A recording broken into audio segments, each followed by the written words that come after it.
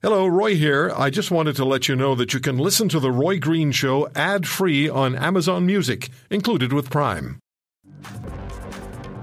So I've been following our next guest on Twitter for a while. I got in touch with her a few days ago, and Hannah Lyubikova has very kindly agreed to go on the air with us. It's 10:30 in the evening where Hannah is in Lithuania. Lithuania, one of the Baltic states, could be in the sights of Vladimir Putin once he's satisfied that, and I hope he never gets to that point, once he says to his own satisfaction he's handled the situation in Ukraine. Hannah Lyubikova is Belarusian, but she's covered Ukraine and Belarus for the Voice of Europe, and she joins us, as I said, from Lithuania. Hannah, thank you very much for joining us. This must be excruciatingly difficult for you personally to watch this.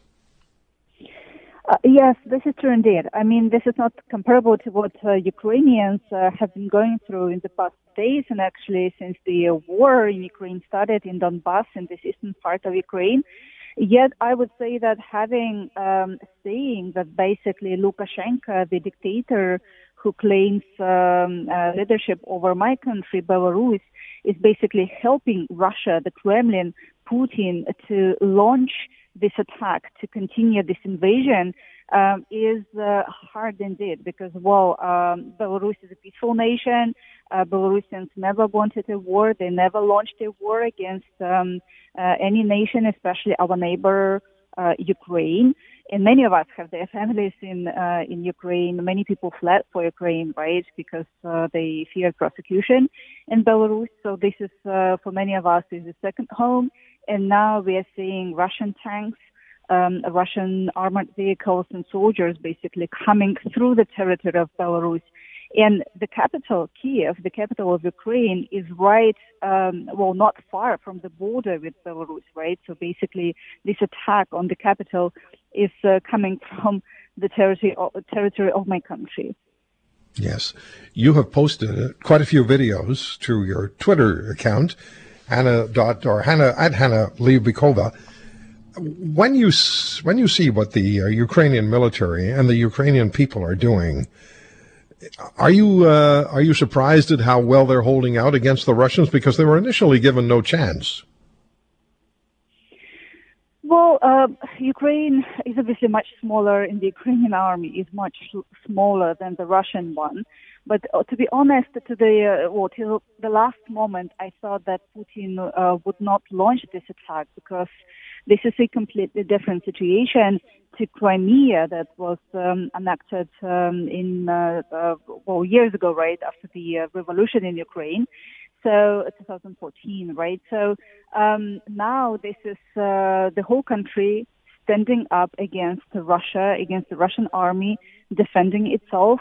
And that's a completely different story. They also were preparing for this because they expected that some attack might happen at some point. So I would say that while Russian soldiers are being sent to Ukraine, and I assume that many of them did not want this war themselves, right? We see a nation that has to defend itself and has to be brave and strong and kind of show that they are ready to fight.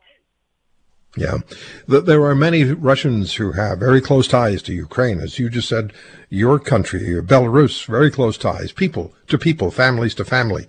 So we have these situations in Russia where many Russians have family and friends in Ukraine. They've already started a protest, which is very chancy given Mr. Putin's dislike for anybody who stands up to him. Do you have a sense that Russians will, over the next short period of time, begin to protest in larger numbers? Is that likely to happen? What's your sense on that?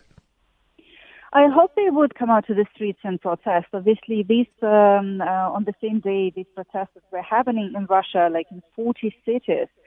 This is quite a large number, but then the number of repressions is also high. Let's remember that this is not a democratic country where you can openly express your opinion. So many people might be scared, but it does not mean that they are supporting Putin in this. Another issue is Russian propaganda.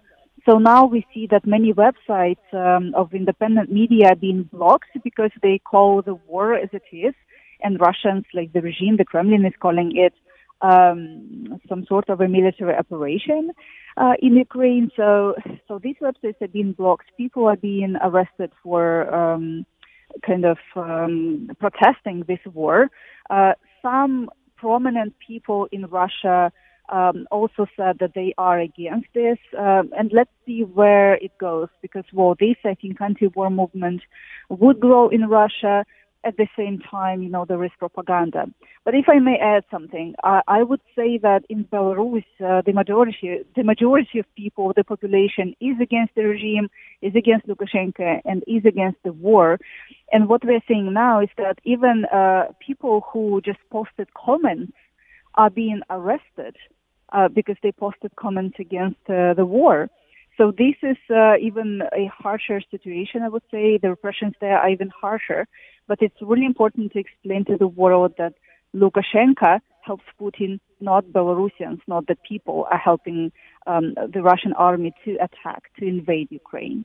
It's more or less, or more than less, a dictatorship in Belarus now. As a journalist, we've been seeing numbers and suggestions about the numbers of Russian soldiers who've been killed or captured. We've heard stories about Russian fighter jets being shot down, Russian transport planes with paratroopers in them being shot down. Do you have a sense of that? Are you hearing any stories, have any evidence of what the Ukrainian army or the Ukrainian military is inflicting as far as damage on the Russians is concerned? So the Ukrainian army is saying that they either captured or killed around 3,000 Russian servicemen. Then there is information about tanks and military and like armored vehicles, hundreds of them being basically destroyed, crashed in the country. And it's these sort of the only, I would say, official information that we have, because Russians are now denying any casualties from their side, which cannot be true, because we actually see many of these tanks, many of these even jets, right? Many of these armored vehicles being destroyed, and indeed we see some also, let's say that people on the streets, right? So Ukrainians are fighting back, but Russians, the Kremlin is actually denying that they have any casualties, and I would say that they are shooting themselves in the foot, because if parents of these soldiers would know about this, they would actually say that our children died there. So this information cannot be hidden. This information would come out, and this might also provoke reactions from Russia. So why are we sending our troops, our people, our men to this war? We don't want this war. So this might provoke some negative reactions towards the Kremlin. Okay, one more question for you today. You're going to join us again tomorrow at the beginning of the program and tell us your impression of the last 24 hours. But the Baltic countries, the 3 Baltic countries, and you're in one of them, Lithuania, they are reacting, they're responding. What are they doing? How are they preparing? Here in Lithuania, the state of emergency was announced on Thursday, exactly when this invasion started. So there are some preparations to this, I would say. They also closed the sky for Russian aircraft here in the country. All 3 Baltic states, basically. There are also some help to Ukraine, to the Ukrainian army that the Baltic countries announced. And also, the EU is helping, right? I would say that if you ask me whether here people, Lithuanians, are expecting the Russian army to come, obviously the risks are much higher than even with Ukraine, because, Lithuania and other Baltic countries are NATO countries. So that's there is a difference here.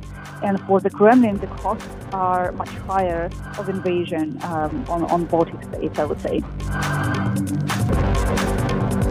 If you want to hear more, subscribe to The Roy Green Show on Apple Podcasts, Google Podcasts, Spotify, Stitcher, or wherever you find your favorites. And if you like what you hear, leave us a review and tell a friend. I'm Roy Green. Have a great weekend.